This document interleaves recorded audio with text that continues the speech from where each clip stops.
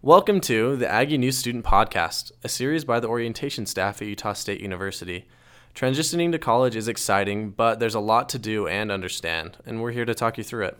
In this episode, we are going to be talking about deferral, leaving, and returning. My name is Evan Thomas. I'm Isaiah Jones. I'm Lisa Simmons. And I'm Carly Yuri. All right, we have hundreds and thousands of students who defer their admission and return from a deferral in any given semester, and so we're here to talk about how to do that.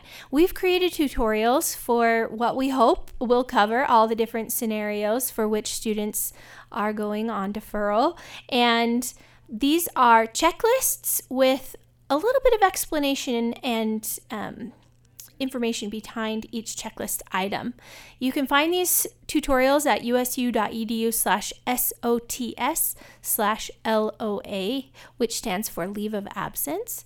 And we have tutorials for students who are leaving for missionary purposes, for any other reason, as well as their parents.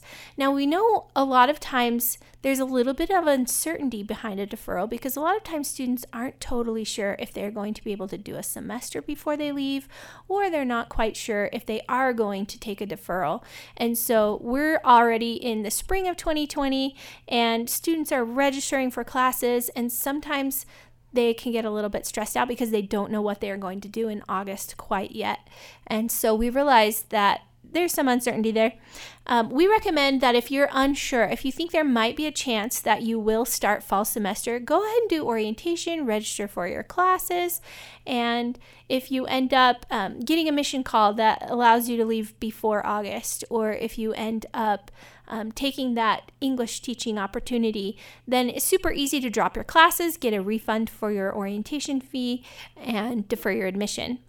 You do want to defer all scholarships and accept all scholarships before you leave as well, and that's a checklist item.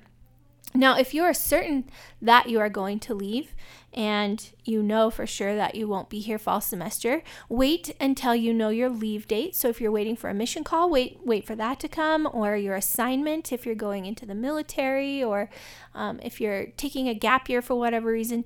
Make sure you know your specific leave date, and then you can go on our website and submit a deferral, and that will basically bump your admission to a future semester. Don't do anything with orientation if you're certain you're leaving, because you'll need to redo that when you come back. You'll forget pretty much everything you learn in orientation, and things change, so we want you to go through the orientation modules fresh when you return. Thanks, Lisa. So one of the things for a lot of the people who are leaving, especially for our folks who are leaving for religious reasons or missions, is your password might expire. That's something that happens quite a bit. So you'll want to identify who your delegates are, and that's just the person that has access to your account in certain ways that allows them to help you with registration and so forth. So make sure you do that. The other thing is I would encourage parents to go to our usu.edu/parents website. Scroll down to the bottom. There's a leave of absence section there. You'll see the tutorials. And if you scroll down to the bottom of that landing page on leave of absence and deferment, you'll see my information where you can schedule an appointment if you would like for me to walk you through these tutorials. I know that a lot of times when students are coming back, there's a lot of questions, and it's hard to read through all the nuances, especially with the virus going on. So we'll see where we're at when that time comes. But the other thing is you'll see the registrar's information as well. They are very slammed, so it's usually helpful for you to contact me first. I'll put my information in the show notes, and I can get in touch with Carla and see kind of where you are on the list or where your scholarships are and that kind of thing. It's important to note, too, that with this virus, we don't know what's going to be happening, and you might not know as well. There might be some last-minute decisions or some last-minute changes, and so just know that our office remains open, whether or not we're physically here on campus. Right now we are, but we don't know if eventually we're going to be asked to work remotely, but either way, we'll be available to answer questions in various formats. So Evan, maybe talk a little bit about coming back early. You have some experience with that, right? Yes, I do. So one thing I wanted to note with all of these deferment processes is that they're very simple. And Lisa made note of that earlier, that they are simple and they are easy. And we have the checklist so you don't forget anything, because forgetting things in a simple process is fairly easy. How many times have you forgotten to brush your teeth when you leave the house because it's something you just do every day? Like, that's something that happens all the time, but shouldn't, because it's something you do every day.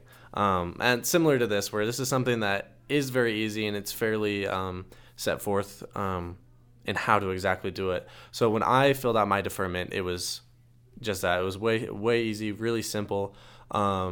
Deferred all of my scholarships, and I put it off for 2 years because I didn't know what I wanted to do. So I just gave myself as much time as I could.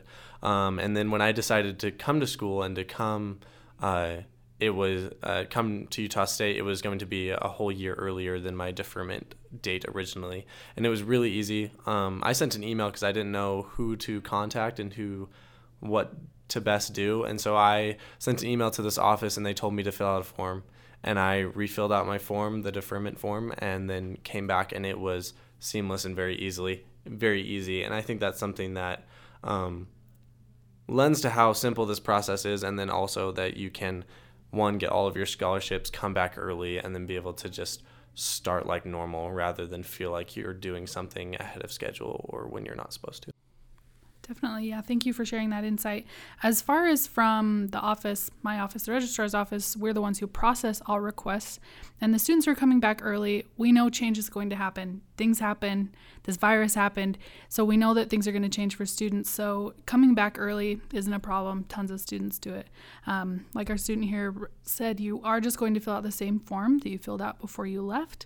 On it, you'll enter in the new semester that you'll be returning. And in the bottom of the form, there is a comment section. That's super helpful for us to know that you are altering an existing deferment, that you'll be returning early, so that we know how to properly process that information. Parents will call and they'll forget the terms, right? Like what a leave is, what a deferment is, and it could be a little bit confusing. A leave is just for students who have completed a semester or more at USU, and deferment is basically about delaying your admissions for a number of reasons. So sometimes students will say, my student's on leave, and we're like, no, they took a deferment. Like, what's the difference? And so we'll make sure we make that distinction, but just something you might want to familiar yourself with before your student leaves, so that when you're going through the tutorials, you know which one to click. And if you make any phone calls to Carla's office or orientation, you'll be able to know the difference in terms. Regardless of when you defer and when you come back, we just are happy to have you as a member of the Aggie family, whenever that is. And with the uncertainty in our lives at this moment, we just want you to know we're here for you, and we really want you to be a student at Utah State, and however we can help. So that's it for today's podcast. We thank you all for listening, and go Aggies.